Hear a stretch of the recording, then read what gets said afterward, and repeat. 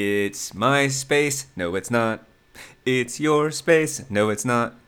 It's weird space. No, it's not. What? It's third space. Third space. Yeah, you Third space. threw me. I thought third space was going to be the third And line. yeah, I So, like to make it fourth because it's third space.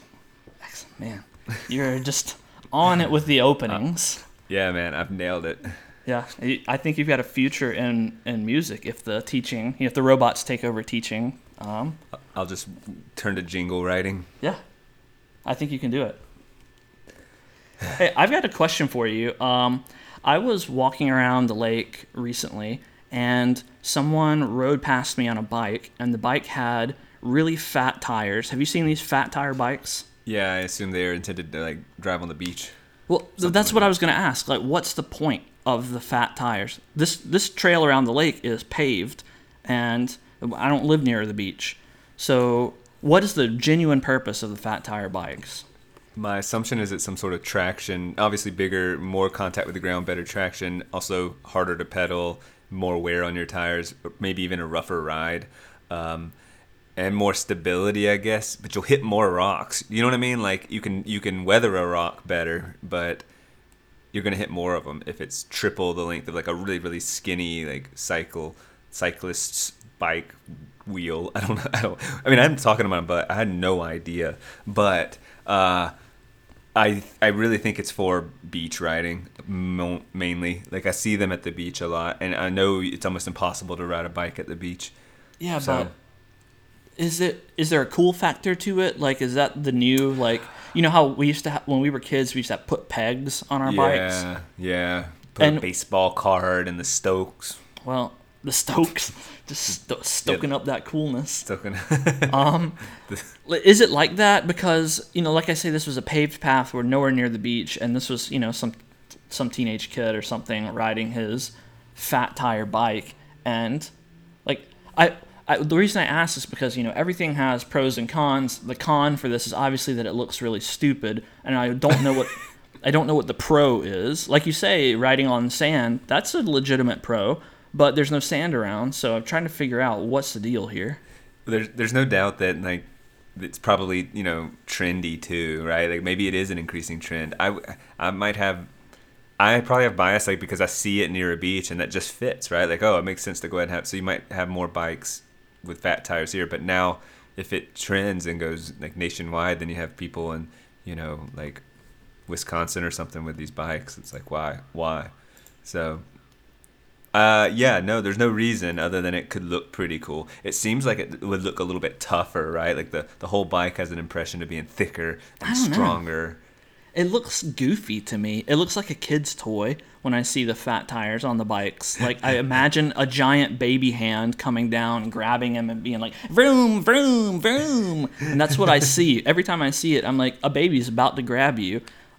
Whereas when I see the skinny tire bikes, they seem sleek. You know, like you're going to see someone hunched over on them, like zooming around. Right. That's with what their I back think. kind of straight, and they have Yeah. colorful like tight clothes and they wear a helmet. Yeah, those guys. Yeah. And you know my feeling on those guys. But what I will say in their defense is that their bikes look cooler than the fat tire bikes. If the guys riding around in front of my car on the road had fat tires, I don't know if I could keep my cool, man. I don't know. You know, with all the popular beers have also been, you know, trendy and there's right. a fat That's tire true. beer. Yeah, So no one drinks skinny tire beer, Right. Or like racing bike beer. they drink Skinny Cow, which is or maybe that's the ice cream, and there's like Skinny Girl vodka and stuff, but that's more feminine. So yeah, the fat tire, manly. It's just a manly Yeah. thing to do. Is have a fat Ma- tire. Maybe this 12-year-old was he got this bike after his good experience with fat tire beer. Probably so. Probably so. Well, problem solved. Now we know. Now we know. Learn something new all the time. All right, so hey, how about we kick things off with Mind Your Morals? I like it. I like moral conundrums and ethical Been situations. a couple episodes since we've done Mind Your Morals. Seems to be kind of interesting. So, just to remind all of our dozen listeners. Yeah. Actually, I think we are nearing 200 downloads. So woohoo! We should get ourselves a trophy. I know. Anyway, to remind people of what Mind Your Morals is, it's very simple. I present a mild, medium, or spicy moral dilemma. Maybe it's not a dilemma, it's just an ethical situation, and we talk about it really, really simple. You try to decide, what's the right thing to do, what's the wrong thing to do, and try to reason through both the pros and cons, maybe. Or if something is a binary choice, you try to rationalize both sides of it. So. I like this because it's basically like practicing life. They're thought experiments, but like how do we operate, Yeah. Like what are our principles? What do we do in this situation? And it's good to sort of, even in teaching, we will act things out to see what would you do if a student did this? And what's the proper way to do this? And what are the consequences? And the best way to do it is to sort of play itself out. Okay, if I did this, then what would happen? And that's I see this as a similar situation. Yeah, sure. And, it has all the drawbacks that hypothetical situations have. We can't trust 100% that you would do what you say you would do. But it's still an interesting thought experiment, and hopefully the ones that I've chosen are either they're things you haven't thought about, or they're silly enough that, we'll be able to get some of your honest opinion in there. Right. So we'll see. So without further ado, the first of Mind Your Morals is a mild. I've got a very mild one for us this time. Okay. So you are on a work trip to another city, and it just so happens that a former coworker of yours lives in this city. So you're staying with them for the weekend. It's a former coworker. You're not super close, but it's also not a stranger. They only have one bathroom in their apartment. So you're there and you're taking a shower. You get out of the shower and you accidentally knock over their entire stack of clean towels on the bathroom floor. No. Yeah. And the floor, you look at the floor, it's kind of near the toilet. It's not obviously dirty. It's not like hair and stuff everywhere, but it's not freshly cleaned either. Right. So the question is, what do you do about this situation? The two obvious paths here are just put the towels back or tell them you messed all their towels up. I'm assuming the towels they spilled in an array and got equally. You could examine the towel and say, can I pick up the spare hairs? Can I pick them off really quickly? No harm, no foul kind of thing. And then part of it is sort of how clean. All right, I'll tell you what my knee jerk is. I would try to clean it up as perfectly as possible. I would evaluate how good it looks afterward, and I would tell them regardless, in sort of a really embarrassed, way too hard on myself fashion, in order to promote sympathy. Like, oh, he's being honest. Thank you for being honest. And that's silly. You're taking it way too hard, to where they almost feel like they are soothing me. Right. That's the manipulator in me, right? And so Sure. and that way they are too busy, distracted, making me feel better than to be upset with me. And I've been honest and forthcoming, and I've corrected the situation as much as possible. That way, if they looked and evaluated, they kind of can make a judgment. They get to say, oh, it's not a big deal, and look, you already put it together, it looks fine. And then they made the call knowing. Or they get to go, no, I'm kind of a clean freak and that's gross. Or yesterday I pooped on the floor and got it up, but I'm not sure how clean it was, so I'm going to go ahead and throw those and bleach them or something. So, Right. that I feel like that's the situation. I would proceed like that, and I would have covered my entire basis. I would have done the work. Like, there's no one that's going to say, like, oh, well, Daniel was lazy in this situation where he just didn't want to, like, I did the work. Because I would feel bad, by the way. Like, I would just feel bad that I did that. So how do I rectify it as much as possible? Yeah. So let me tweak the scenario just a little bit. Let's say that you're staying with this coworker, and for whatever reason they have to go to work on this day, but this is a day that you have completely off on your work trip. Maybe it's the Sunday before your work trip really gets started. They're gone somewhere, so you actually have the entire day. And you take a shower in the morning and knock the towels over. So, you could, pick the hairs off, fold them back up, and put them back on the shelf, planning to tell them later. Or you could wash them. The washer and dryer are there and available. you could wash the towels and completely rectify the situation. Is that an option you would consider, or is that taking it one step too far? I honestly wouldn't, because I feel like this presents sort of a comedy of errors situation where I mess up their washer and dryer that happened to be on the fritz and I didn't know, or I use some expensive, detergent, or maybe I grabbed their grandma's urn next to it instead of the detergent. Just some stupid thing would happen, or like they could be rightfully annoyed if they're not they don't worry about cleanliness and they're like, dang it, that's a whole thing of towels now. You've used my there's almost something intimate about using all of the things involved, and so I think that's a little bit of an invasive call in a weird way. It's a less moral. Your proposed action is the most moral course of action in your opinion. According to me, yes. According to you, I think to do that could be a little bit invasive. I've now gone into their laundry room. I've dug around for their stuff. I've fiddled with their. Maybe you open the dryer and all their underwear is in there. And what do I do with this? I mean, there's a lot of risk involved as soon as you go out to do that. I might even call them and say, "Hey, I'm willing to do laundry." I feel like it's unlikely for them to say, "Yeah, go ahead and do the laundry." Like they'd have to almost. That's just a strange.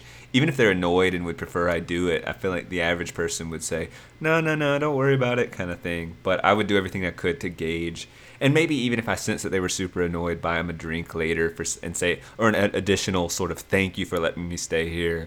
I probably would have bought them a drink anyway, or whatever sort of social nicety it would call for, right? That you've let me stay here. I've not only did I infringe upon, or not only did I, what's the word I'm looking for? Not infringe upon your. I took advantage of your hospitality. Yeah, you've extended your hospitality, and so in some ways, I want to thank you for that. And I messed up your towels in some very mild way. I sullied them slightly. Sullied your towels. So I just feel like, I feel like my position. I mean, if I think it actually ups the game if you said it was a pretty dirty floor, and when I picked it up there was dust and hairs, but also a little mystery liquid, and it clearly isn't quite right to just put them back. That makes it a little more, well, what do I do? I might insist I do their laundry or something. I don't know, but I would tell them before. I would not just go about doing it and say surprise, because I find that would annoy me. I tell you the reason I worded it like this. The floor isn't obviously dirty, but neither is it freshly clean. And that's because of a tick of mine, which is in the bathroom. The bathroom floor is, to me, when it comes to cleanliness, there are just inherently dirty areas where if you mess around with this area, you're now dirty and you got to clean yourself, and the bathroom floor is one of those. If you drop something on the bathroom floor, it's dirty. It doesn't matter what it is, how long it was there. If it's on the bathroom floor, it's unusable now. Same thing if you drop the soap on the floor of the tub. That's what I was going to ask. I hate that. Absolutely hate it. Do you use bar soap? Yeah, I use bar soap. I'm sure you drop it on occasion, right? Yeah, I drop it on occasion, and if it's on its last legs, I throw it in the trash, and I get a fresh bar of soap. If it's like a brand new bar, there's still plenty of soap on there, then I'm mad, and I'm like, figures, this is going to be one of those days where I drop the soap on the floor. But then I vigorously rub it under the water until I imagine the whole outer layer of soap is gone, and that's enough to appease my annoyance. I'm sure that's accurate. I mean, it is floor. A soap layers would go away pretty quickly. You'd actually have completely fresh soap. Right. Yeah, that's how I imagine it is, and that seems reasonable. It's reasonable enough to convince my brain that it's okay. But if I drop my own towels on the bathroom floor next to my toilet, which I'm completely aware of the cleanliness of my bathroom because I'm the only one that uses it. But even if I did that, I would be like, these towels I can't use these anymore. I have to wash these. And so even if it's not obviously dirty, that's the thing, the bathroom floor dirtiness it's an invisible kind of dirtiness. Yeah, And I'm trying maybe to determine, are you idiosyncratic? Is that really weird, or would a lot of people agree with you? Because, I mean, I tend to agree that's a little bit grosser of an area, but if I knocked a stack of towels over and I could just kind of knock them off and they were still fairly neatly folded realistically, right? Like, it's not yeah. like they just went to hell and back for no reason. Like, so I just don't think I'd give it much of a thought unless I saw a bunch of little hairs, and I don't know. I just don't think I'd give it much of a thought. And I'm a pretty clean guy, so I don't know. So, what would you, if you had to assess the morality of actions here? What would be the morality of if you knock these towels over and they fell kind of next to the toilet and you just leave them there, like they towels fall where they may, and you're just like, oh dang, I knocked these over. No matter what, I'm not washing these things because I'll grab grandma's urn. They're already dirty. I don't know how dirty. I'll let them decide. I'll leave the towels here. Like, assess the morality of that situation? And do you tell your do you tell the owner not the owner? Why I can't Host? think of words today. Host. Yeah, jeez. Your coworker, yeah. Yeah, do I tell them too and say, hey, I knocked the towels over. Sorry about that. I don't Or know. are you just saying I just don't? I think the least moral thing you could do is knock them over, not tell the owner. And maybe Right, even deny it if they say, "Hey, what happened?" Well, in there?" okay, so What? I don't know. I mean, I think it may be up for debate. Is the least moral thing to knock the towels over and just leave them there, not say anything about it? That's obviously not the action I would take. But it could be argued that the second least, or maybe a competitor for least moral thing to do, is to knock them on the ground. They are now dirty, to some varying degree, and then you fold them up nicely, put them back on the shelf, and don't say anything. And like now, they will never know that this happened, and they may have contaminated towels. And in the other situation, they have contaminated towels, and they know, and you were careless. Right, but I would assume the presumption of goodwill would say like that you thought you rectified the situation, because I could see a lot of people just doing it and thinking they've rectified it. It's perfect now. It's fine. I put the towels back. They didn't think about contamination, and they just thought, okay, like that's a very realistic scenario to me. And so I'm not that. Then they're not morally to blame, although you can say that they are maybe ignorant or maybe not thoughtful, but they're not. There's a moral gray area there. So is this the same situation when someone gets in a car accident and you're supposed to not move them, not move their head or their body or whatever? You're supposed to leave them there until the emergency personnel arrive. And if the person who's trying to help moves them and makes it worse, Yeah. they're not. I don't think they're morally at fault at all. I mean, they're just trying to help. If someone's trying to help, then you're not morally at fault.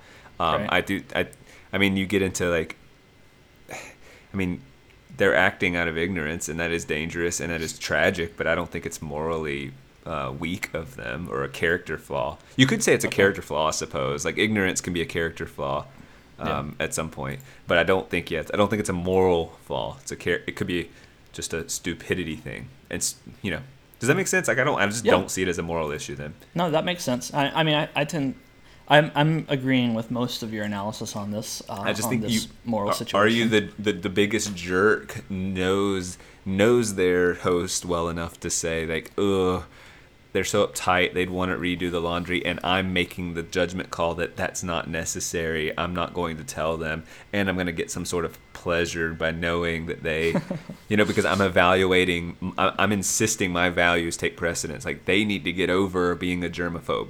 They are uptight and ridiculous, and then I just kind of grin as they use that towel that is infected now, and like that's immoral.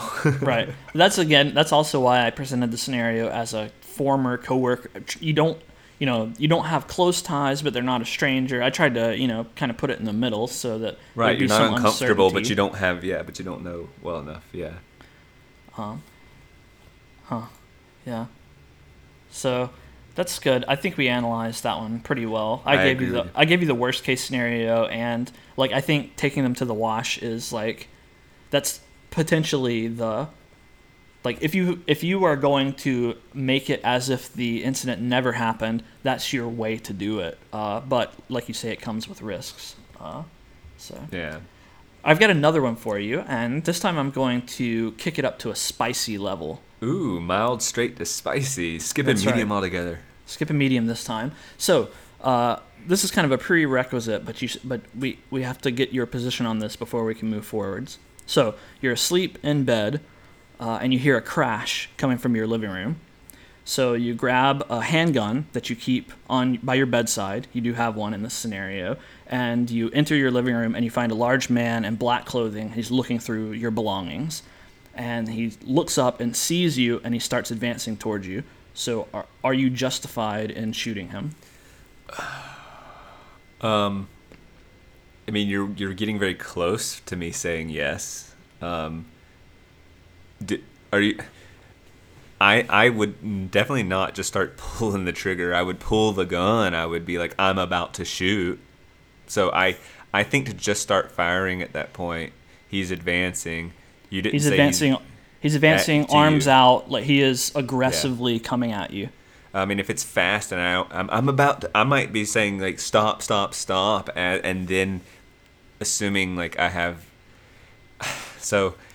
Yes, very possibly. So, I mean, we're about is like he's not stopping. He's not showing any signs of slowing down. As I'm yelling, I'll shoot or whatever. Then I would, and I would. I'm torn about like I'm speaking. I'm pretty ignorant about guns and don't even have that strong of an opinion. But I don't want to kill someone.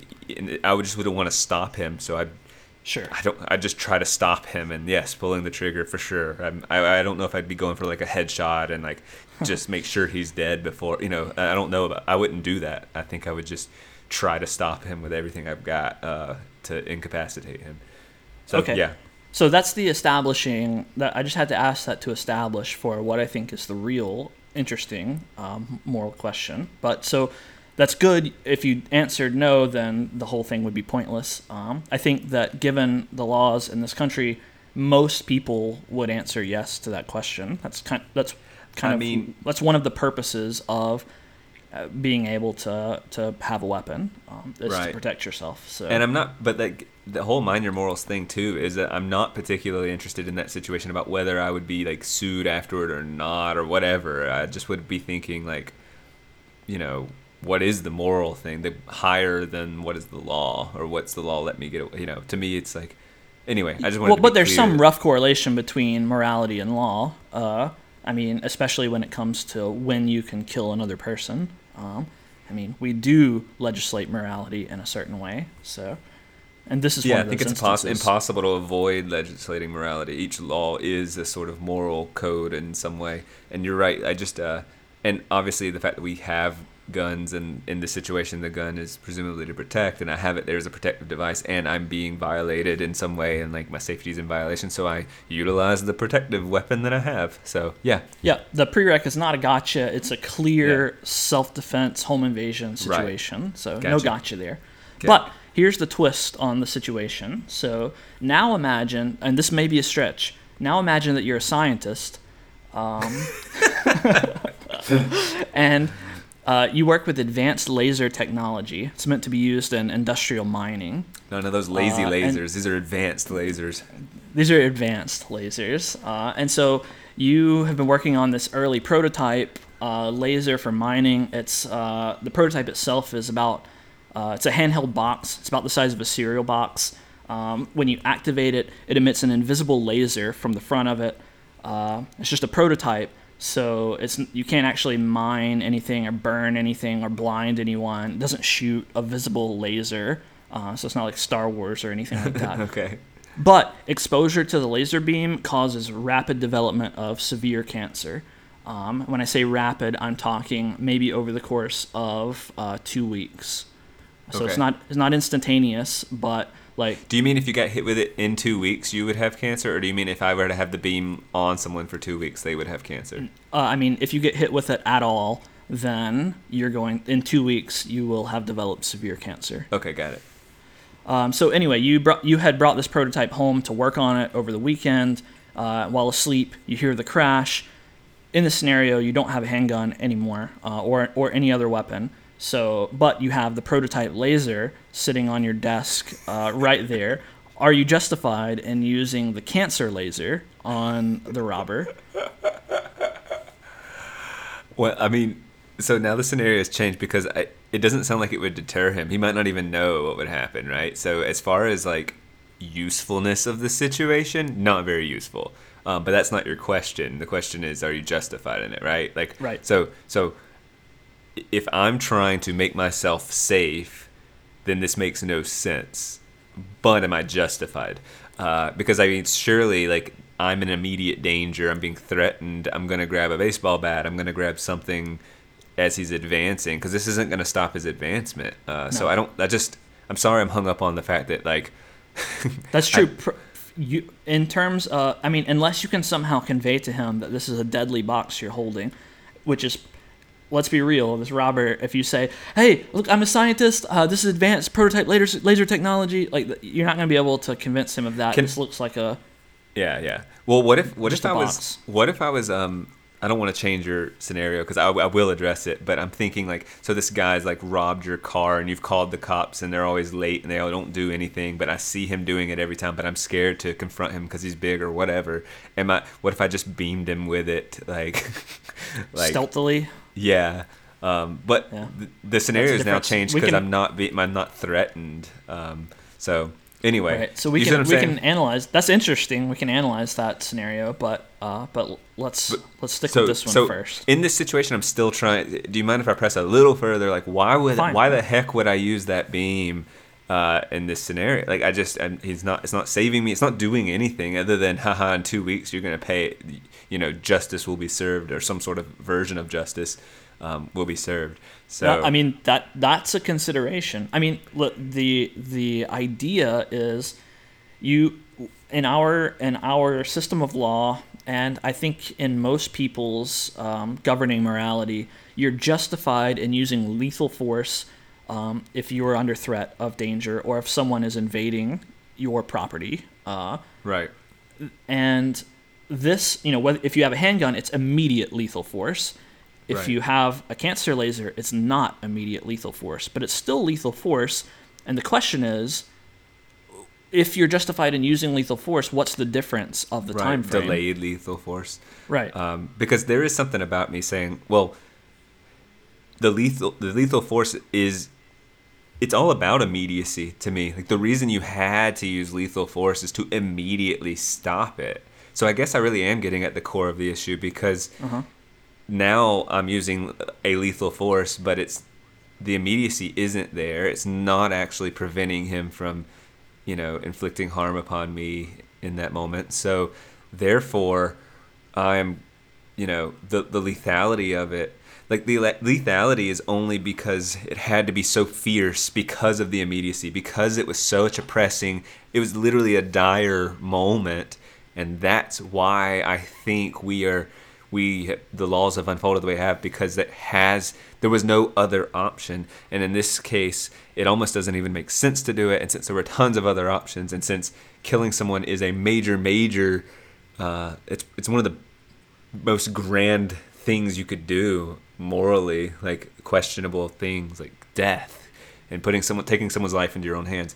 So I don't view this as a moral thing to do. Although I could, like, maybe sympathize with, like, some a-hole gets what's coming to him. I think there's a part of everyone in their spirit that goes, yeah, you shouldn't be doing that. You put yourself in a position and you got burned. But at the same time, like, no, I just don't think I could go get behind death that wasn't necessary because it didn't do anything in that moment. Even if it balanced the scale, so to speak, even if we could quantify a life as worth X amount of theft, let's just assume a huge assumption we could do that for a second. It's just like, that's the delay, man. It's not immediate, so it's not as necessary. It's not as pressing. So therefore it's immoral. Okay. I tend to agree with that analysis. And, like, I also think you're completely right in the fact that the threat of danger to yourself is what justifies the use of lethal force. It's not theft. If someone... Yeah, I think actually I'm not a lawyer, but I think it actually is if someone steals something from you and then is, like, running away and you're no longer under threat of danger, you can't, like, shoot at them while they're running down the street away, with your DVD player or something. Right. With your grandma's urn. Get back here with my grandma. No, but yeah, and I tend to think that that's immoral at that point. I mean, like, look, if you said, oh, I was shooting at their leg to You can't do incapacitate that's. them, I don't but, think like, that that's holds too, up. It's too, no, yeah, like what do you When too gray, too I'm weird. pretty sure that in the eyes of the law, if you aim a gun at someone and pull the trigger, it doesn't matter if you're shooting for their leg or their foot. It doesn't matter if you're aiming a gun at someone, you're willing to kill them. So it's kind of irrelevant what part of them you were aiming for. I think that's just the best way to legislate, because I mean you're Yeah. pointing something lethal at someone and you're pulling the lethal gun, Yeah. the lethal weapon trigger. So, Right. Yeah. So I tend to agree with your moral assessment there. I have a tweak on the situation that I just thought of, but before I move to the tweak, like so you've given me your rationale, but is it immoral to use the cancer laser on the robber? Like, is this a morally reprehensible act, or is it just something you would not do? I do think it's morally reprehensible because it didn't. Look, if you said the laser was strong enough to incapacitate them in the moment and then will kill them 2 weeks later, that's actually, now we're getting into if they're charging at me and I had to incapacitate them, and yeah, it's going to be 2 weeks of misery, and then they, die or at least have some terminal cancer. Look, I mean, I had to incapacitate them. They were threatening me. That's fine. But yeah, I think it's immoral to say, you were stealing from me. I didn't stop you, but what are you? You're trying to take justice into your own hands, and I'm uncomfortable with. I'm not uncomfortable with justice playing out outside of the law. I'm not, but I just feel firmly that a robbery and death are not equitable in any sense. Okay. It's just not. So I thought of another tweak, actually. So my first tweak was what you mentioned. So imagine that now when you activate the laser, a blinding light comes out of it, and it truly blinding. So when you shoot the guy with the laser, he will be blind, and he will also get cancer in 2 weeks. So then you're saying it's justifiable because it will probably stop him. It did something. The immediacy is back at play. It did something. Yeah. So imagine that instead of just advancing towards you, with his hands out or whatever, like he's got a knife. You've got your box laser. It doesn't blind. It's the originally proposed cancer laser. He pulls out a knife. He's like advancing at you and stabbing you to the point, like he has already stabbed you a couple of times. This is going to be fatal for you. You're not making it out of this. Are you justified then in your last gasping moment of strength, can you activate the cancer laser as he's like, wiping off his fingerprints and grabbing your grandma's urn and leaving?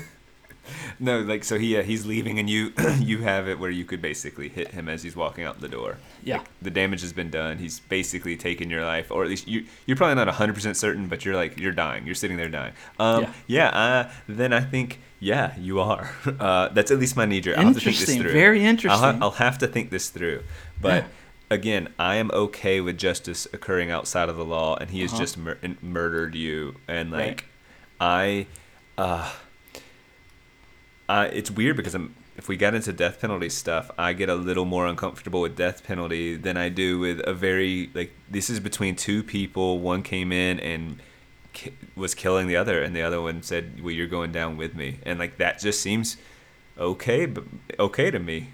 Like, the reason it is justice, it is balanced. It's not only balanced, like you killed me and I killed you. It's almost more balanced than letting the state come in. Yeah, there's something messy about like this third party running it through a very convoluted system in which they then like, give you a shot or something and people watch you and it's like published. Like, it's just weird. Whereas this is I wouldn't even call it balanced though, because one was just minding their own business in their home and they got murdered, and in that act were able Obviously, to inflict damage upon the other. So unjust still, but at least that plays out cleaner. And I think, look, it's not that I don't believe murderers deserve death. They may or may not. The reason I'm resistant, I'm even okay with saying they do, just for the sake of the argument. Let's say they do. I'm just uncomfortable with all the things I just listed, with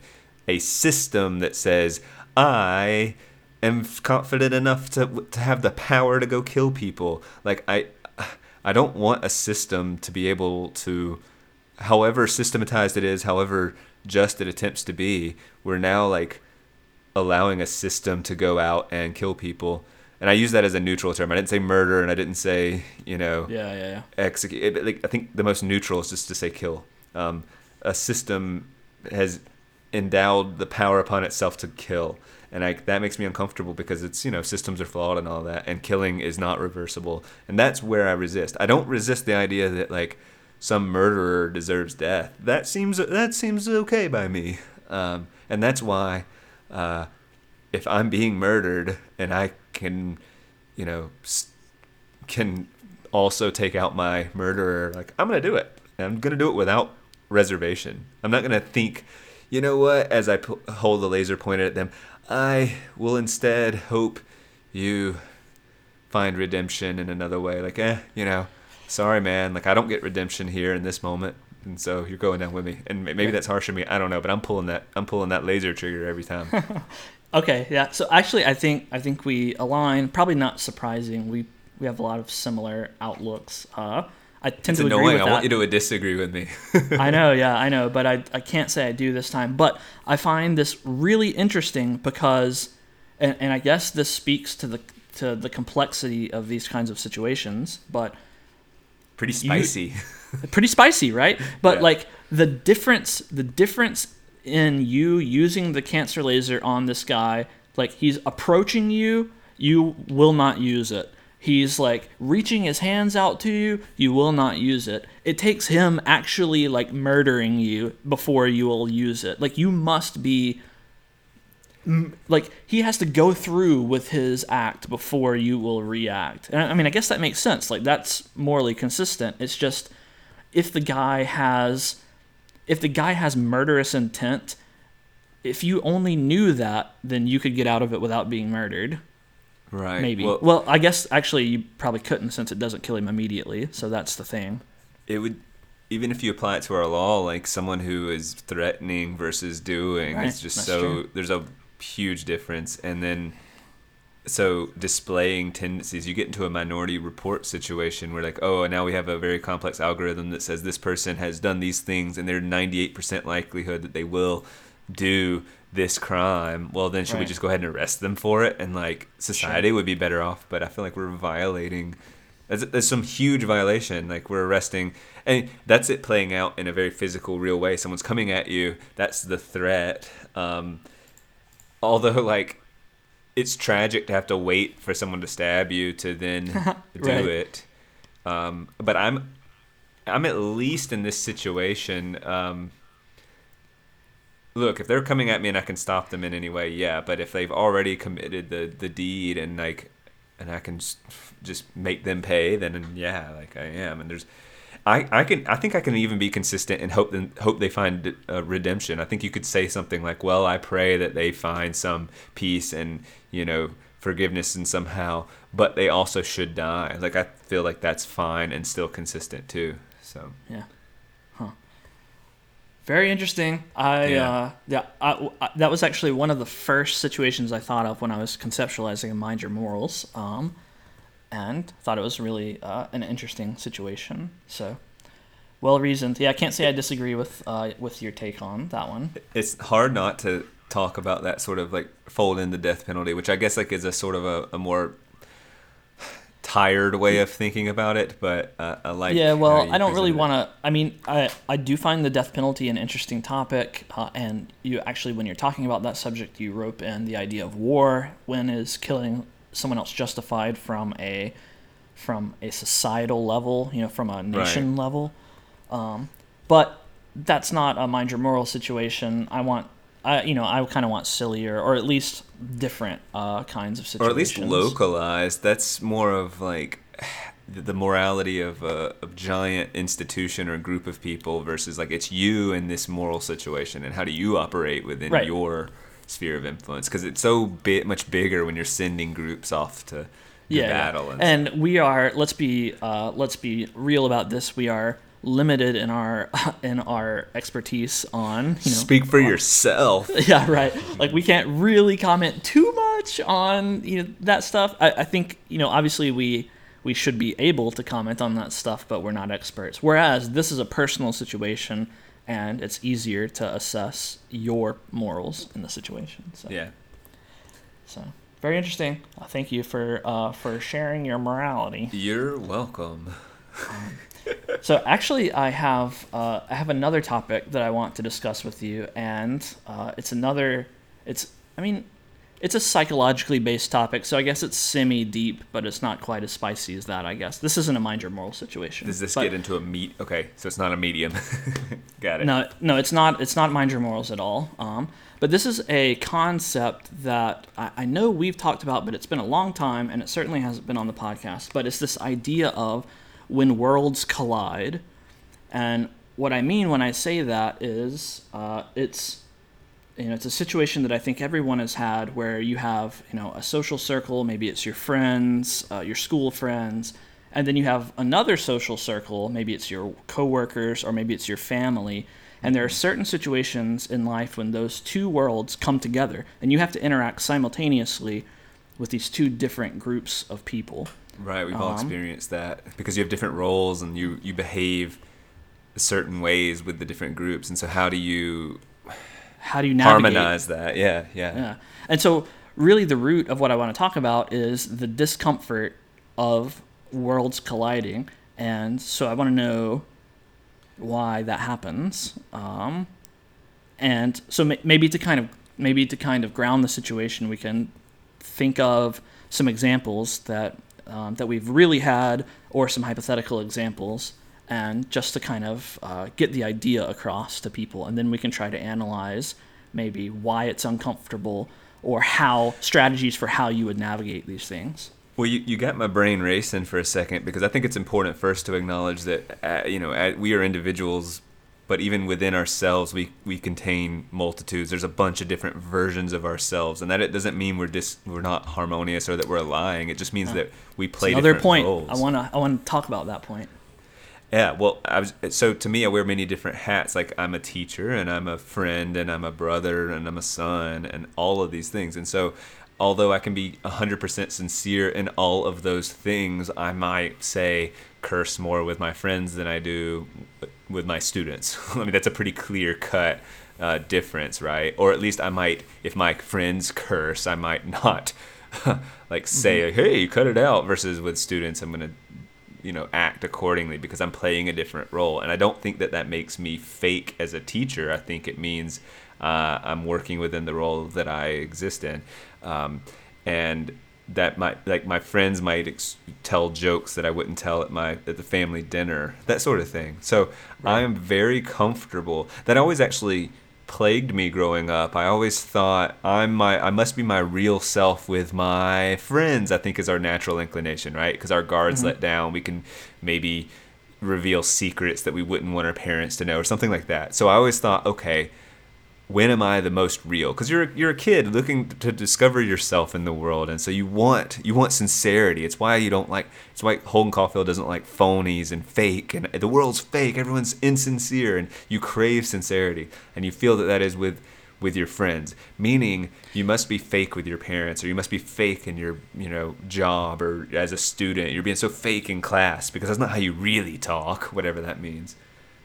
Does that make sense? I can keep going. You can jump in, whatever. That makes total sense. I'm 100% on board. I find it interesting that you initially say, when are you most comfortable, or maybe even when are you most sincere with your friends? I wonder if everyone would have that answer, or if some people would say, I'm most sincere with my family, and if that varies with age.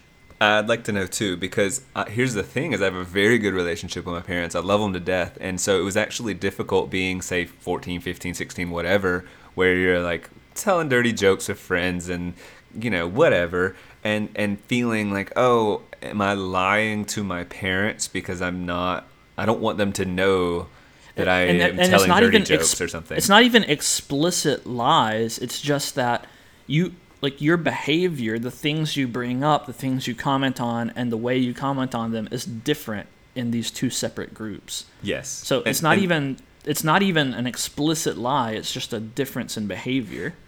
And so my simplistic thought process when I was younger is that I'm being fake, and I must be being fake in one. Like, there has to be the real me, and then any deviation is insincere or fake or lying, or like, so I just had a sort of simple version of what is true, because but that's really strange, because I could be really sincere with my parents. I just am not telling dirty jokes. And I'm using the dirty joke thing too much, but I guess what I'm saying is, like, or I had friends that I talked about basketball a lot with, and then I wouldn't talk with you about basketball because you don't care about basketball.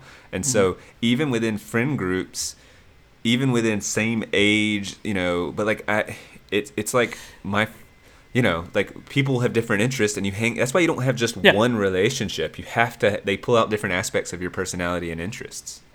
So one thing that came to mind while you're talking about this, and like we're really focusing down on dirty jokes and stuff when that's not the point, and you recognize that. Yeah.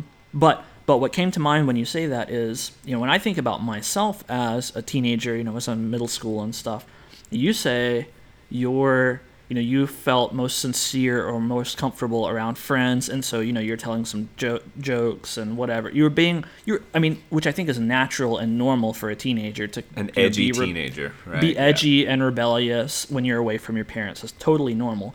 But when I think about myself, when I was in middle school, like, I actually was kind of weird, I think, because like I didn't curse, and when I try to think about the reasons why I didn't curse, I went to public school in middle school, and everyone's cursing around me, and like I actually experienced some pushback for not cursing. Some people, obviously, they noticed, and it would have been socially easier had I just given in and started cursing to fit in, but I didn't do that, and I think, like, thinking back on it now, I think maybe it was a harmony thing. Like, it would have felt like I'm not the same Bennett at school as I am at home, and it felt disharmonious. And so that was the reason why I didn't curse. I acted the same. I tried to act the same as I do when I'm at home.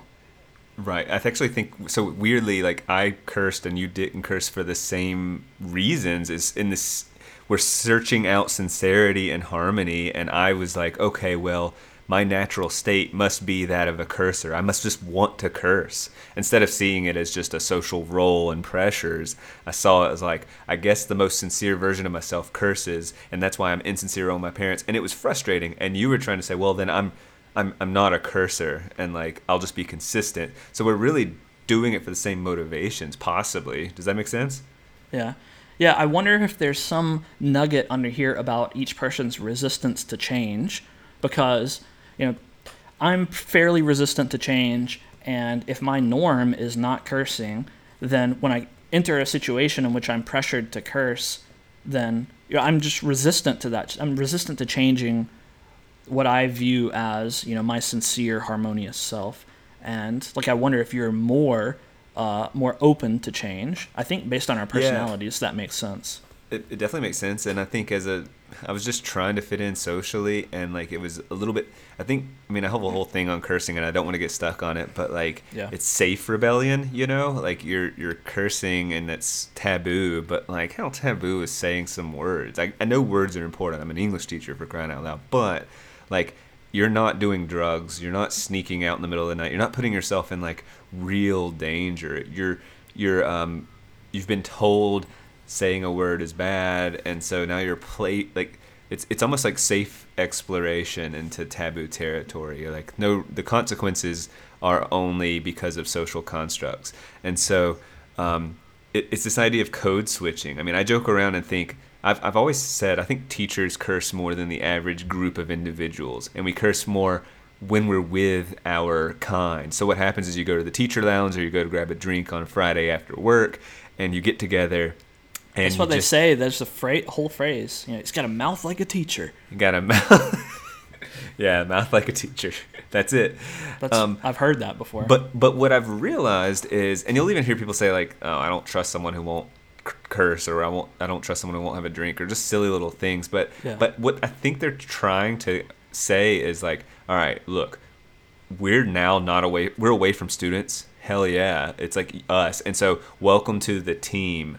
And so you curse as we're away from the kids, and I like you. You know, like we have a bond. It's a little bit of a bond to get together and just curse up a storm, and it feels special. It's almost Pavlovian. You know, you're like, yeah, it's Friday. I'm cursing with my colleagues and friends, and kids do the same thing. Kids like, so we come together. We have academic discussions. We polish up our language, and I have my tie on, and like we're all together, and it's healthy, by the way, and it's still sincere, and it's still true.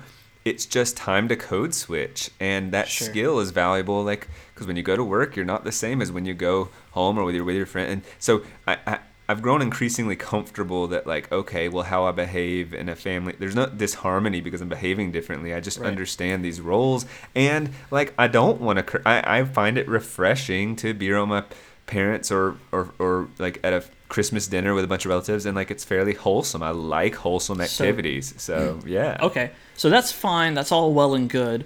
But what I really want to hone in on is the difficult situations when these worlds do collide. Yes. So I completely agree with you that we keep separate worlds and we code switch between them. That just seems like natural human behavior. Yeah, I just wanted to And lay that groundwork as to why it's Yeah. uncomfortable, though. Totally. So Yeah. if all of a sudden, if I'm used to my friends Yeah. and I behave a certain way, and then they come around my parents, then I'm not sure which code to adhere Exactly. to, and Which what if my one do you friend stick to? violates? Yeah. So if Right, cursing, right. to me, it's a really clear. Look, if there's cursors and non-cursors, like then. And people might disagree with this, but like we should probably not curse like when we're in the same group together, because it's not offensive to not curse, but it is offensive to curse. So Yeah, sure. The cost benefit analysis. The cost of not cursing is nothing. The cost of cursing is something, and so Yes. you're going to come out negative. So in that situation, though, I don't say to my friends or something, theoretically anyway, don't curse or tell dirty jokes. Like, I hope that they pick up on social cues and stuff. So then they get together and maybe they do test those waters. Maybe they do curse around their parents. I don't know. And not that I don't curse around them, by the way. That was kind of but I don't. Well, I don't curse a lot. I mean, cursing, anyway, I guess. cursing, Like, you know. cursing is a specific example to represent a broader set of activities. Yes. Like, obviously, you don't behave exactly the same around your parents as Yeah. you do around your friends. Like, I mean, I know that when we hang out away from your parents, you're doing drugs and you're like robbing cars and shooting cancer Flipping lasers, the birds, everything. shooting cancer lasers at strangers, babies, and stuff. Yeah. All kinds of stuff. So I'm aware that you have different codes and you switch and all of that stuff. So we don't have to go there, but we're just using cursing as a stand-in for all Right. of that morally That's- degenerate stuff that you do. It's not morally degenerate even. I don't want to confuse. That's actually important though. Like just like Right, like, sure. Yeah, you're right. No, but like if I'm It's around simply my different behavior. yeah, that's just all. different behavior. So it could be like a book club. It could who even just be discusses like books. more or less outgoing. Like in some instances, you may let others take the lead and speak more, and in another circle, you may be the leader. I mean, this seems to be applicable to you in the classroom versus a situation in which you may not be an expert. Which is interesting because I think we are all awkward. It's just depending on what the situation is. Every single human doesn't thrive socially in every social situation. There's so many dynamics. So like in a classroom, Not so fast. speak for yourself. No, so like take me in the classroom where I'm comfortable and I have good dynamics with my class. Let's assume I do for the sake of the argument, and like things are kicking and I'm very like they would perceive me as a socially savvy individual, then place me at like a Christmas party or something with a bunch of people. I can be a lot more awkward and not know how to navigate that. So it just depends on that situation. So and even in that situation, at least it's clear it's Christmas party. Be your Christmas party self. And I just don't know who that happens to be. I haven't refined that. But it's just more confusing. The world's colliding, which is the whole discussion. It's like, all right, well, I got my friends in the same room as my parents, as the same room as like my girlfriend. And like, so I have all these behaviors. Like you can imagine, and it is true, like with me and my girlfriend, like, there's the romantic aspect. So everyone has to negotiate this in a relationship. Like, okay, we have our romantic like behavior and how we exist. So to what extent, like it's PDA, public displays of affection. How much are we like going to do that when we're around other people? And what are we comfortable with? So, and it's funny how little of that is explicitly discussed. Oh yeah, and how like much is just intuited. Like yes. you just do it. And then there's the like, frankly, you know, with guys and your guy friends. To me, it's like, all right, so if do you talk about past romances or how hot that girl that just walked by is or something like that, like stuff that's a little taboo, and like you don't disrespect your girlfriend by doing that. And then there's the, well, I mean, maybe she's cool with that, and how cool is that? Like it's just a really, so the thing about a girlfriend in particular is that your girlfriend is with you frequently, also, so they come into all your what worlds. time of month it is. Okay. Oh, he just went there. I'm also single, by the way. Not surprising. But in a romantic relationship, you take your partner and you are actually like, you said, okay, well, our world is like almost singular now in a lot of ways. Like you should have time for like, you know, friends that you have. Of course you're not one, and that's silly to say you're one, but like if you're living together or you're like, so your social circles are going to have a lot of overlap and travel. Eventually the worlds collide enough that they merge. Yeah. You know, somewhat. And so then that question is like, well, how do you navigate those behaviors? And then like there's you and I, like we love B movies, and that's pretty much, it's a one world. No one else is in.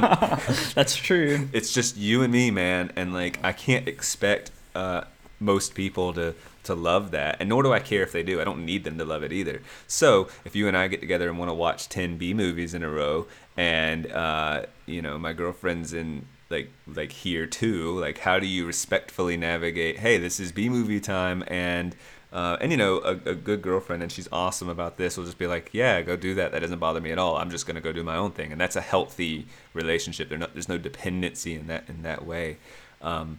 It has to be navigated though, right? Like mm-hmm. Whether it's a romantic relationship or other, like you have a party and you have multiple friends, you have the people from your book club, and you have your colleagues, and you have your best friend, and then you have your friend that you grew up with but you're not quite as close anymore. Like you can imagine a birthday party, and that's like, or a wedding or something. So recall this situation, a real situation that you and I had. Do you remember, I think it was in 7th or 8th grade or something, there was we played paintball, and you and I went to different schools at that point in middle school. And so I had some new friends, and then you were one of my old friends from my previous school. Yes. And there was a paintball party, and I invited you to come. And so it was you and me and 2 of my new friends, and we were in this other place, one of their like campers or something out in the woods. Yes. And it was a very strange situation of worlds colliding. It was for both of us, right? Oh, because yeah, you know, you and these 2 new friends had never met each other, and paintball was a weird sort of setting for this. And I remember it just being a very strange experience. It's funny you say that. It's a very vague experience, but also I remember being fairly miserable, and I don't know if I judged them immediately or they judged me, but like we weren't meshing particularly well, but not enough to be like a downright ugly or anything, but just like a pretty much like we're not forming new friendships in super healthy ways as the days unfold, and we're not laughing and telling jokes together. It was just like there was friction or something. Right. Well, I actually think the reason is because it was an immature attempt, or just like when you're immature, you don't know how to deal with worlds colliding, and you're bad at it. And so an easy way to deal with worlds colliding when you're a kid is to just pick a world and ostracise one world. Reject the other world. Yeah. Right. That's an easy way to do it. That's not exactly what happened with us. No. But that is a way to accomplish it. And I think that the reason why it was so strange, you know, aside from the whole, you know, you're not a big fan of paintball, and so, you know, that complicated things. But even for me, I love paintball, and, you know, I was friends with both sets of people. Even I found it to be an awkward situation. And I think it was just because I didn't know how to navigate these two worlds. I had a different friendship with you than I did with these other people. And so having those worlds collide was really strange, and I didn't know how to navigate it. And in fact, actually being completely honest, if there was some strange kind of reunion in which you and me and these two guys got back together again, I think it would be just as awkward now.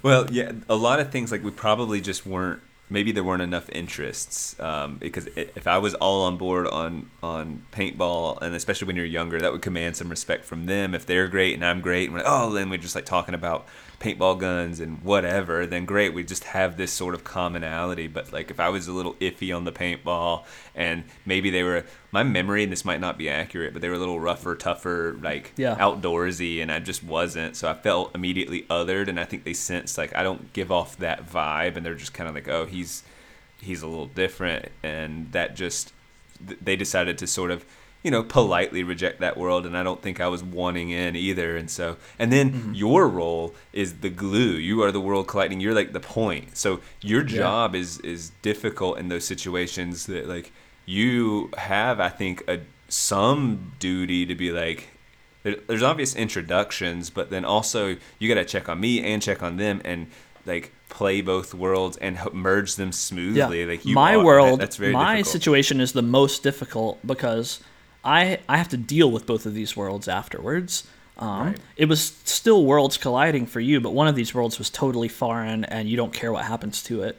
Right. And so even though it was awkward in that situation, there were no consequences for you. For me, I had to deal with both worlds, and so that's really the most interesting thing to examine, is how do you navigate a situation in which two worlds that you're going to have to deal with going forward are colliding. And I've actually seen some strategies that work pretty well, or at least to me, is a couple of things. Like, you have to sort of accept that your role is blending worlds. So that means there's a little more showmanship and pageantry that's just like, look, you're going to be a big, you're kind of, people are going to look to you to help us navigate the worlds, right? Like, whoever the person is, you in this situation, it's like, it's not your job, because it's still people are people, and they have some job to be social and polite and nice and all that, but they're looking to you as the social glue. And so go ahead and own that role. To me, like, the best way to do it is to sort of play that role, and then, like, if you can, you either pick on yourself, or if one of the parties makes fun of you, then the other party forms a bomb with that party and going, yeah, and like make fun of them, and so they get to be some butt of jokes, and that sort of, because look, at that moment, the connection is you, that individual, so you need to sort of pick on yourself, or does that make any sense? No, yeah, that makes sense. I mean, that's a good strategy for smoothing things over, but I also think it's highly situation dependent, depending on which worlds are colliding, whether you have the opportunity to use these strategies or not. I mean, yeah, but I've just seen it work pretty well. Sure. Where I, like, especially that, like, if I am party A and I'm introducing B and C, B like kind of winks and nods at C as they tease me, party A, and it just like relieves. It's humor. It's something that hopefully both parties B and C have noticed about party A, and it just unfolds smoothly, and it is social lubricant. It's humor as social lubricant. Yeah. Sure. Like, what? By the way, don't use the word social lubricant in as a classroom. I use that in AP Lang, and they just couldn't get over me saying social lubricant. That's not a good term for high school. That's a good phrase. I know. I was talking about humor as a social lubricant, and they just were grinning and laughing and made fun of me for a while. That became a thing, as they'd be like, "Ooh, I think this is social lubricant." Like, they just used it way too much. It was funny. They killed the joke, but it was funny. Yeah. I think that this becomes especially difficult when there are different expectations from the different worlds. So, we've kind of hammered this point already, but when you're around friends, you are very boisterous and joking, and when you're around maybe your church group, you are reserved and polite, and for whatever reason, you go on some kind of church trip and bring your friends along. I don't know. This is just coming to me. Like, that's going to be an awkward situation because there are expectations on you from both groups. Right. And so, like, the strategy that occurs to me as the best is, like, you got to take a lowest common denominator approach. So it's kind of like with the cursing, you're just not going to curse because that doesn't cost anything. So it's almost a lose-lose situation for you because you have to behave as 75% Daniel with your friend group and 75% Daniel with your church group. Like, you just have to tone yourself down to your basic parts. Be the most agreeable milquetoast. Yeah, like if we all have some core of ourself that our core personality, our core beliefs, our core habits and behaviors, and then with certain groups we get brave and we step outside of those bounds and we experiment and we test our limits, and that's how you behave in different worlds. But when the worlds collide, now you can't step out of these bounds in one direction or the other because you may step on someone's toes. So now you're just not stepping outside of any bounds, and you're just cutting yourself down to your core and behaving that way. Which both groups may notice. Your friends may be like, "Hey, I notice you're not talking very much. Like, something wrong?" They may even be kind of annoyed about it. And your church group may be like, I don't know what they would say. "I noticed you weren't as virtuous." I don't know. I don't know what they would say. But you didn't offer to lead the prayer. Right. Well, or if you're a leader in your friend group and more of a follower in your church group, and now your roles are like, crap, what am I doing? Am I leading or following? And that's a simplistic way of saying, what is my role? And it may be easy to make a mistake, like where you're in that world collision situation and you, for a moment, you step into the friend world and you make a joke, even if it's not a dirty joke or anything, but you speak up and it shocks one group because, whoa, didn't expect to hear something from you, Right. Whereas it seems normal to your friends, and that's just a really hard situation to navigate. It's no wonder people don't like world colliding moments. It's just, I mean, when it goes well, and it's fine. But yeah, it's no matter what the case, you do behave different in different relationships, and that's normal and natural. And so as they come together in the same room and your roles are mixed now, you don't know what that concoction's going to be. You don't know what you're dealing with. Like, what will this reveal about yourself? You might not even be that sure. Yeah. So I had a thought when I was thinking about this topic, and I wondered, and this may be different for you and I, but is simply having guests to your home a world collision situation? Like, not guests from two different groups, just having any guests in your home. But is your home a world, and then when your interaction with guests another world, and is that a collision? That's interesting to say. I mean, yeah, of course, in some sense, the physical space, of course, is a world, and you behave in that world. Like, presumably, your guard is down in your world. You exist, like, you take your shirt off and walk around the house or whatever. You put your feet up on the table. You might even, like, do things you wouldn't want people to know. Maybe you clip your toenail. Maybe you, like, bite your toenails. Maybe you do some little idiosyncrasies that you don't project to other people. And all of a sudden, when you have a guest, you're amending that behavior because you know, like, what is and isn't socially acceptable. And even if it's not like it's unacceptable. No one's gonna, like, judge you for walking around in your house with your shirt off. No one would. But all of a sudden, if you have a guest, you might not walk around with your shirt off. You may not though. So you're amending your behavior. So yeah, then, and maybe they I don't know, like, sit in your spot. That's what I was gonna say. Sit in your spot. They are now occupying space, and you react to their occupation of that space. Of course you do. Like, it's natural to amend your behavior when, different things are introduced into your world, including people. So yeah, I think it's yes. So, but now that opens up the definition of, like, now if you have, like, a bar buddy, this person you enjoy chatting with on Friday who's always at that bar, and then now they've come to your house, you might have a different relationship because same just you and that bar buddy, but now you went on a walk with them or you played tennis with them or whatever. Like, now we have a different it's just completely different factors coming into the equation. All right, so I had another thought on this topic as well. So, is being in some formal situation, like a wedding or a graduation or a funeral, obviously there are worlds colliding because of the guests that are there, but even outside of that consideration, is it an example of worlds colliding because the formal situation itself is a tradition? So it is an external past. It's the past, the tradition of the past. It's a separate world colliding with your normal mode of behavior in life.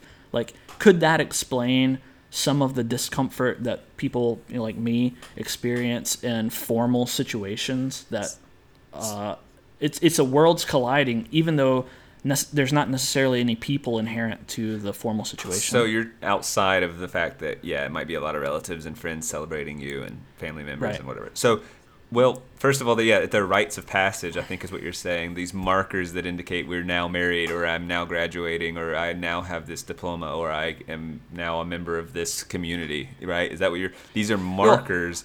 Well, I'm just saying, like even imagine that, imagine that. So let's imagine a bachelor party situation, because this is something that we've actually had, and so that's one world. Like the friends, the bachelor party friends are one world. There should not be any worlds colliding there. But because it's a bachelor party, there are certain expectations and traditions that are carried out that are abnormal, and those traditions make up a separate world that, even though you're already with friends and there shouldn't be any conflict, there are worlds colliding. There's your normal behavior, and then there are these imposed traditions. Does that make sense? Yes, it does. In addition to, like, obviously, if you're just going to invite your school, like, childhood best friends and not considering those. That's obvious world colliding. Well, these are also markers. Yeah, you're right. But they're also markers that, like, you're transitioning from one world to another, and whether it's single life to married. And so, like, and then I think as a society, we sort of, like, marriages, bachelor parties, graduations, these are also, they're their own worlds, right? Like, we know this, so we have expectations of, it's probably going to be a group of guys that might not all know each other, or it's probably going to be a bunch of relatives and family members and friends, and, like, we sort of, with its own code of conduct, like, that exists outside of, like, there's not, like, yeah, there's societal pressures. I don't know if that's really worlds colliding, or if it's like, oh, step into this world, and that's going to be a little, like, you don't know what a bachelor party is like until you're in it, like, right? Maybe, and there probably are some people that love bachelor parties. All their friends have been getting married, so they're sort of familiar with the world, and, like, you're maybe going to your first bachelor party, and so that person might operate differently within that world. But either way, it's its own set of cultural expectations, and so it's a collision of sorts, I guess. It's a collision of sorts. I wasn't sure if it was worlds colliding. I don't know if it's a collision, then maybe it's not. Maybe it's not a collision. The reason I thought of it is because I was recalling a situation where I went to a funeral of a family member a few years ago, and I found it really strange because, like, I already had, I have relationships with these family members at the funeral, but obviously you're supposed to behave in a different way at a funeral than you do normally. But I was not able to really do that. Like, I just couldn't behave, somber and like sad, and it felt unnatural. It felt wrong, actually. It felt disharmonious to behave in that way. But I felt like I'm in funeral world, and here I am in my, I also have a world built with these family members, and these two things are now in conflict, and I don't know which one to choose. And obviously, again, I'm resistant to change, so I defaulted to my normal interaction with my family members.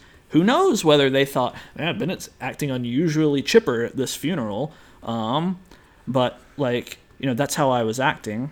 Well, and it felt like worlds colliding. It felt like a situation like the paintball party or something. I mean, I don't know if it's a collision of worlds or just a series of expectations. We have, like, for instance, grief. Like, funerals and grief go hand in hand, and, like, there are expectations. Grief looks like your head down. Grief looks like crying. Grief looks like X, Y, and Z, and we don't always like that's just kind of a stereotype, I guess, and grief doesn't always look that way, and you might not feel it in the same way. And so that you are recognizing those cultural expectations, or grief looks like X, Y, and Z, but your grief might have looked like A, B, and C. And so you're like, you're recognizing you're not adhering to these sort of social norms within this world. And I mean, I think it's a stretch though well, it is a world, but I really just think it's fair to say a world or a social construct or a series of expectations. I mean, I'm just using those three things interchangeably almost. And so it's not a collision of your normal world and like funeral world as much as it is like of normal behavior or your feeling and then the expectations of how you should display that feeling. Or maybe you don't even like, I think you could experience grief without it being like some heavy sadness. Maybe you could like think fondly of that family member who passed, you know, and like you'd be like kind of grinning at some of the old childhood memories of that person, and Sure. like people go like, "Wow, why are you?" But then at the same time, people will always say, "But it's a celebration of life, not a." And so like, what if you actually did feel celebratory, truly not in any twisted way, actually a pretty healthy like, I'm just feeling so much appreciation for this person, man. I mean, I think it has to have some sadness, right? Because they're gone, and like that just is inherently sad, I think. But I think you could have an overwhelming sense of joy and feel a little weird about that, or at least not feel as strongly as you've been, like.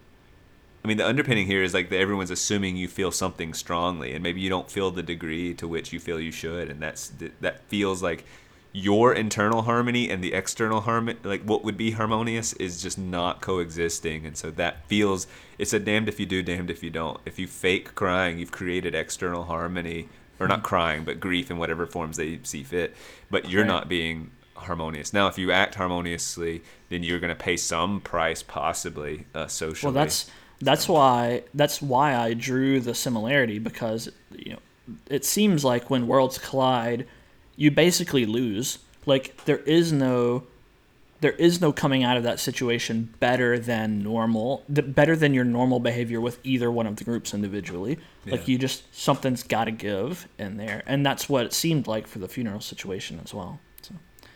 Well, what's weird? A thought for me though is like, as I think I may be growing increasingly empathetic or sympathetic, or I think empathetic, and it could look like, I mean, it would be kind of easy to say, well, Daniel, you're not standing to your principles, and you're around someone who feels this way or has these beliefs, and you're sort of mirroring that. And I don't know that it's as simple as saying I'm abandoning principles, as more as I have an array of principles and thoughts, and I can like emphasize different ones at different times. In the same way we code switch. Like, so for me, if I'm at a funeral and I don't feel like lowering my head, but I know it will make a lot of people feel better, or at least like I don't see it as abandoning myself to lower my head. And I'm not trying to just justify that. I'm saying it actually feels right to sort of, I'm supporting in a weird way, like I'm helping in a small way. I'm not saying it's significant, but neither is lowering your head. That's not some significant gesture, but it might like play to their expectations and help them through their time of grief. And like I just don't, like, I don't feel disharmonious there. Although it's easy to interpret, I think, as going, well, look at Daniel, he's fake bowing his head or something. Like, I don't feel fake about it, even though wouldn't normally. Is that strange to say? Like I'm doing something that isn't my natural state, but yet it doesn't feel unnatural. So. Yeah, no, I think it is strange to say, and I'm not sure I'm on board with it 100%. Like, something just rubs me the wrong way about submitting your own natural, your own behavior to group behavior without clear reason. Now, the situation you outlined, maybe there's some little bit of reason if you don't want to cause a disruption. Yeah, maybe it's a cost-benefit analysis. If I don't feel like putting an arm around this person, but it would make them feel better more than it would make me uncomfortable, I'm going to do it. I'm going to put my arm around them. But I think I have a fundamental distaste for disharmony, and I think you do too. Mm-hmm. Maybe people have different tolerance levels for disharmony. But one of the questions I was going to ask you kind of at the end of this topic is is it a noble goal to strive for such harmony that no matter what worlds you have, no matter which worlds collide, you're still harmonious. You're still acting as yourself. Like, is that a noble goal, or is it actually a better goal to beef up your code switching skills and be able to cater? Is it a strength of? Would it be a strength to be able to cater to different groups, or would it be a strength to be an unchangeable person who doesn't have to change for different groups? I mean, I think if we're talking in the abstract and idealistically, then the absolute self-harmony and you are not catering at all it's a rock solid idealist view. Like, I can't poke holes in it because it plays out logically. It just like, why would you not want to be completely harmonious? Like, any arguments otherwise that sound a little bit silly.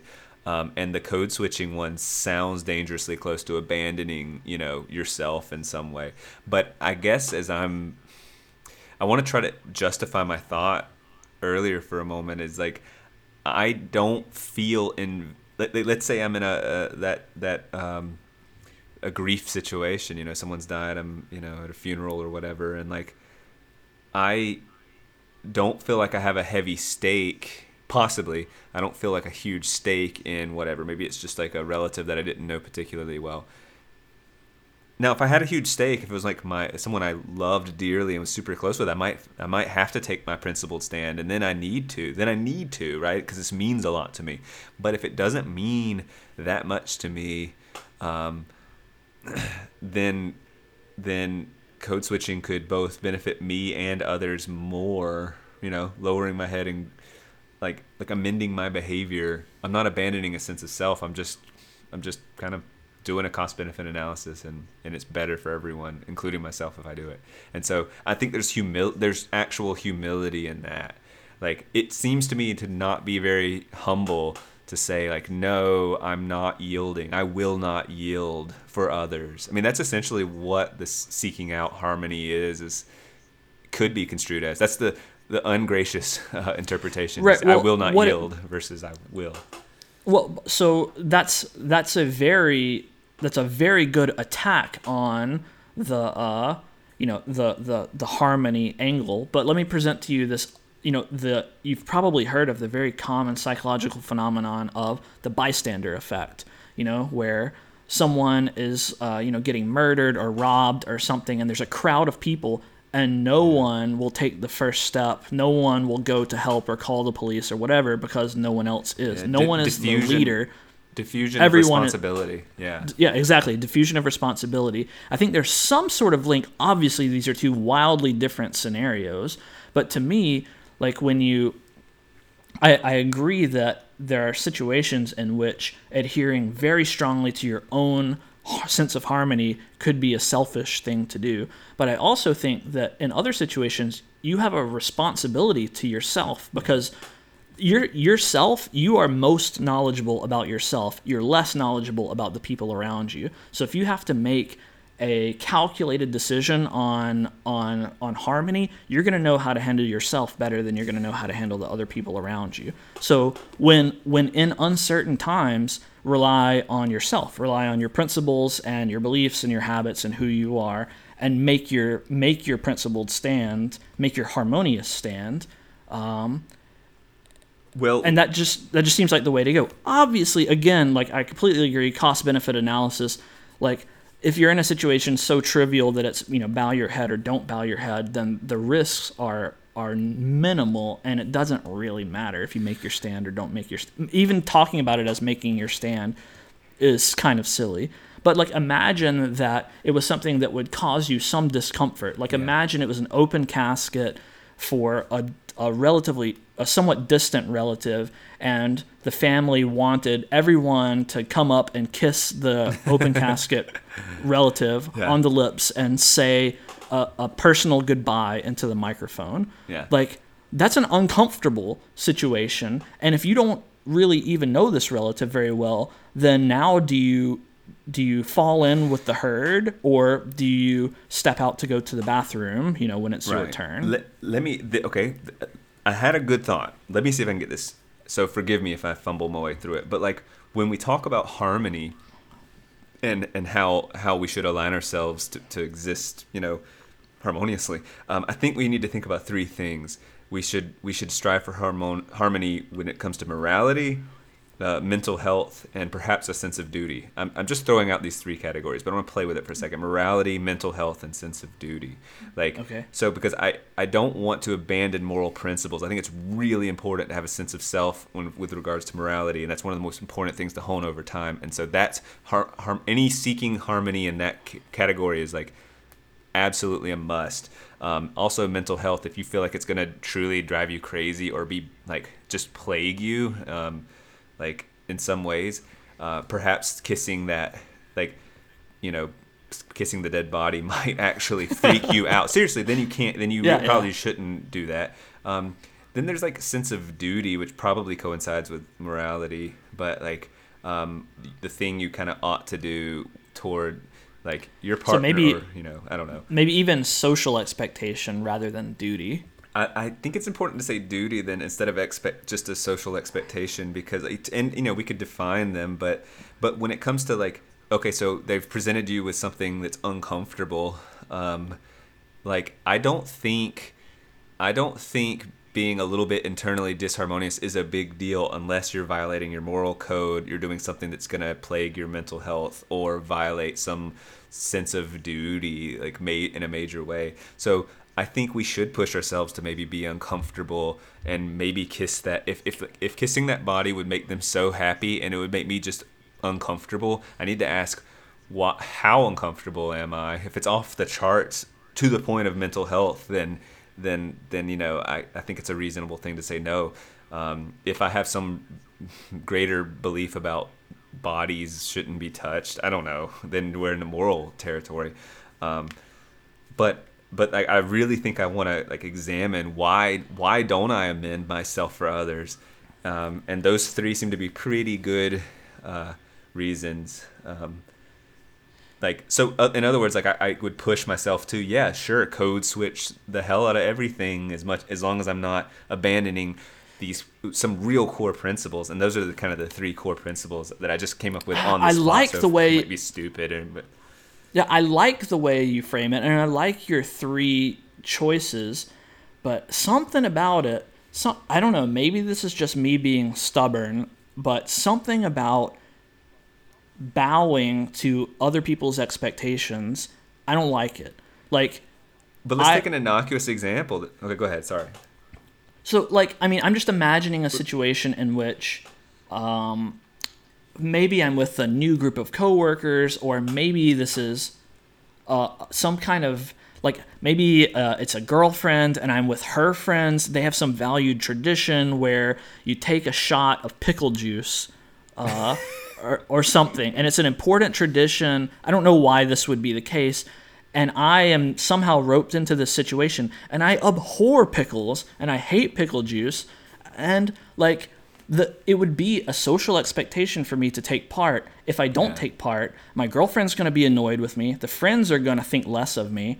But I don't like freaking pickle juice, and I don't want to bow to the expectations to take a shot of pickle juice. In fact, I almost think that by saying, no thanks, I don't like pickle juice, I now convey very clearly, more clearly, who I am and what I'm willing to do in a situation. And I wonder if, even though I experience some negative blowback from my denial, short term, if long term, I don't actually gain something. Like, maybe they're annoyed with me in the moment, but over the long term, they learn, well, that's Bennett. He's not going to do something he doesn't want to do. Like, he's not going to be pressured into something. There is that. Even if it's something innocuous like pickles. And again, this actually reminds me of cursing in middle school. I didn't curse in middle school, and by the time I made it to high school, like, people, like, I didn't get any pushback on that. People were just like, oh, I know who Bennett is. They knew what to expect from me, and they valued my consistency in a way. Yeah, and I mean, I think you pay those social prices, and then it evens out. So like maybe you probably paid a social cost for being sort of the unusual kid who wouldn't curse, or in this case, like, all right, they're not going to push you to do those pickleback shots or whatever. They're just not going to do it, and like, you miss out on this sort of chance to bond socially, but like that's okay too. They also know where you stand, and so your interactions are going to be less likely to involve asking, pushing you to do things you don't want to do. I mean, you could see a scenario in which like you playfully were like, well, I hate this, but you guys are so much fun, I'm going to do something I hate just because you guys are awesome, and then like you now are doing something you don't like, and you may have gained something there too, but the cost being they're going to, next time you say no, I'm not doing that, they think it's a negotiation, which could be annoying. It could be annoying. I mean, I was just thinking like, let me throw another scenario out there. So like maybe you're an avowed hater of chick flicks. You hate chick flicks, and now your girlfriend loves them, and they are all getting together, and they want to like, come on, Bennett, let's watch chick flicks. And this group, they love to get there and watch their chick flicks. Like you can do one, and they get together annually. It's not like chick flick of the club of the month, because I think that'd be a bad position to put yourself into. But if they're doing it like once a year, and they're gonna watch 3 chick flicks, and like, so you could do one thing and say, I am the kind of human being who, in the name of harmony, I'm gonna tell them how stupid chick flicks are, right? Or avoid the situation. Well, yeah, or you like say like, you could even playfully say how like you don't like them, but again, the sort of, but I like you guys enough to do something I don't want to do, or you just don't ever even tell them that, and you just do it. The chick flick thing doesn't make the morality cut, or the mental health cut, or the sense of duty cut. So I think so my decision is at least going, this is I don't feel the need anyway, some compelling sense of harmony fueling me to go, you need to understand, well, now it could be morality if I really thought these were so sexist and like played into like cartoonish caricatures of men or something like that. And like, I could see a moral, abhorrence of chick flicks or something like that, but that's getting a little silly, I think, and obnoxious. We'd have to understand that we come across a little silly if you're taking some giant moral stand on a genre of crappy movies or something. Sure. Anyway, my point is like, I'm just more willing to adhere to the group in the name of social like bonding and like helping or giving or just developing the relationship. I would prioritize the relationship over harmony if it doesn't ask me to violate these certain categories. And I don't think I'm losing a sense of self. I'm just saying that, look, my values aren't I'm just trying to humble myself to say that values don't extend to like preferences of movies or something like that. Maybe. Values, no. But if you, like, I would tell you my response in that situation, if I had a girlfriend and she wanted me to watch 3 chick flicks with her and her girlfriends, which sounds horrendous, by the way. That sounds awful. I would say that sounds horrendous. That sounds awful. And I might even go and I would make fun of the movies the whole time. And that's what I would do. Like, that's how I would cope with being in such a detestable situation, is make fun of the movies the whole time. They may think that's funny. They may think that it's annoying. Both are equally likely. Maybe one is more likely than the other. But yeah, they are going to know more who I am. And in the future, they're going to know what to expect from me. Like, I'm either not going to get another invitation to the chick flick party, which is fine by me, or, like, imagine I had decided to bow to group will and just go pleasantly, then I may now have future invites to this chick flick watching party that, because I've set a precedent, I'm expected to follow through with. And now I've got myself into more bad situations. Whereas if I had just been harmonious at the start, not necessarily even saying I have to be rude or say, you guys shouldn't like these stupid movies. Right. Obviously, I'm not saying that. But, like, by being harmonious, by being true to myself and giving my honest opinion on the matter, then I don't have to do any future maintenance. Like, there's no maintenance that has to be done going down the line. Right. But I mean, I think the cost is not kind of a zero-sum game. It's not like, oh, if I say no to the chick flick things, then I don't get invited to chick flick things. That's all. Like, I am turning away from an offer of a relationship to some degree.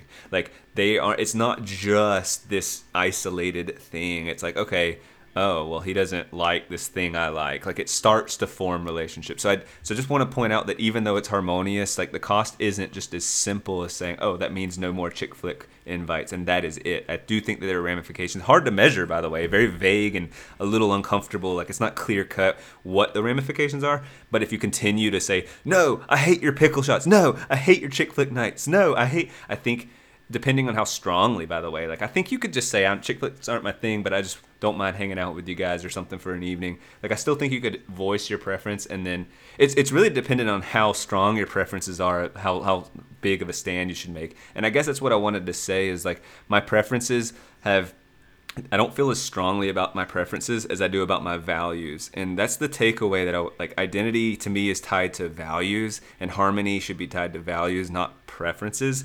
So if it's like these like preference area stuff, I'm just a lot more willing to be a chameleon or just playfully say, yeah, it's not my thing, but hey, I'll just go for it, because it doesn't make me miserable to engage in like things that aren't up to my preference. Whereas it would be, I think, almost immoral to adhere to things that go against my values or my identity in that regard. So, yeah, well, I'm not going to disagree with you there. Obviously, values are more important than preferences, but I wonder if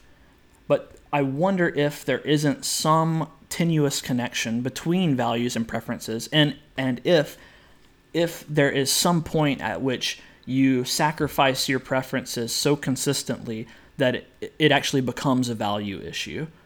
I could see that being that's the danger of going along with the crowd, is that I might be my identity and therefore values could become malleable. And like, so what I admire about harmony is this sort of this adherence to a principled values. That is such an admirable thing. Why would we not want to hone that and make that more acute and exact? And we should know who we are. Like we should refine ourselves, not just always shift and change with whatever happens to be popular at the time. Like that's obnoxious, and there's no principled stand there. So like I'm really pushing to be devil's advocate.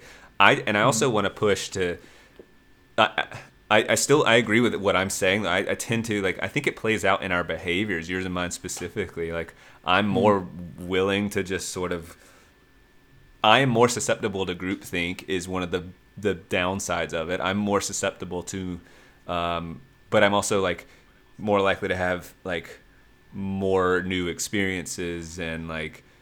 So, there's like a cost and benefit, but like I don't want to lose my sense of like morality or values, and that is something you should be aware of if you're going to go along with things more often. So definitely. It really and like, is not.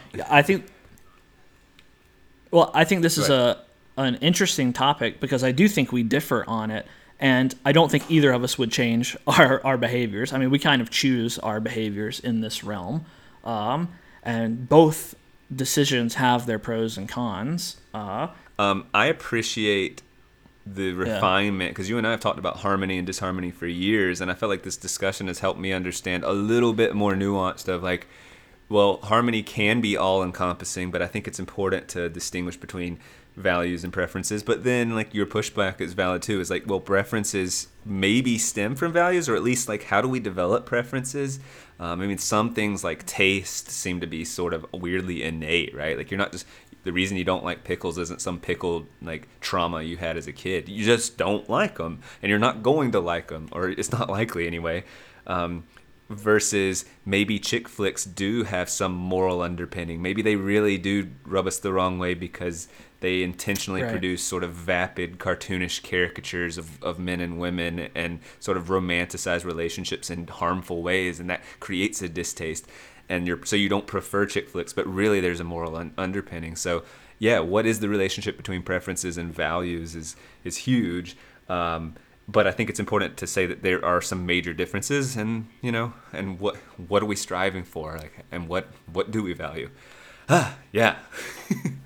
I do want to mention that I tried looking for some research in this area, because I figured someone is bound to have studied this, and I didn't turn up too much, but I did find a paper that in a psychology journal that was kind of interesting, where they tried to carry out some experiments to test worlds colliding, and what they did is they used undergrad students, but there was one where they told a pair of students, okay, student A, you are going to act like a party animal, and student B, you're just going to have a conversation with this party animal, student A.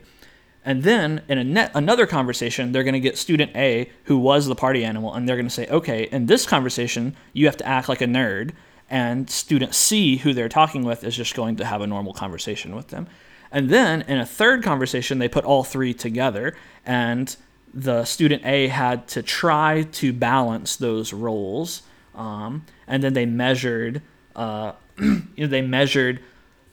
opinions of all three people in the conversation. And that was how they attempted to simulate this worlds colliding situation. I thought it was kind of an interesting setup. Obviously fraught with problems. But like they have the role playing play out. Yeah. Yeah. And that was the closest I could find. The paper tended to focus a lot on people's confidence in their ability to balance these situations. And kind of the result was they found that people tend to overvalue their ability to balance these two worlds. Like when they interviewed the students afterwards, they thought they did a better job of acting than they actually did. And they actually did a second experiment that didn't quite seem like worlds colliding to me, where it was basically a secret word game where you have a group of familiar group. You get to talk with them a little bit beforehand, and you have an essay that you have to read, and you have to somehow convey to that familiar group what your secret word is, while another group also listening. You can't let slip what your secret word is to them, and all you can do is read the essay. So that one was kind of interesting as well. But and no need to dig down into either of those. I just thought, it was interesting that this is something that I think lots of people deal with, and it's psychologically interesting, and it doesn't seem like there has been an abundance of study on it. Some, at least. It was actually nice to find that someone studied this specifically, but I think there's a lot of room for expanding on it. Agreed. Those attempts sound, to only get at one super small aspect of each of the issue, and so small that, there's a lot of room for growth. I don't know. Easy for me to say, but man, that's interesting that there's been a little bit of research, but not nearly enough in this phenomenon. Yeah. Well, that about does it for Worlds Colliding. Don't you think? Yeah, I think so. Thanks for coming to third space. I think we covered that one pretty well. So. All right, good. We're continuing the tradition of awkward endings. Yeah, I love that. Thanks. Yeah. All right, man. Thanks. Bye. Bye. Third space.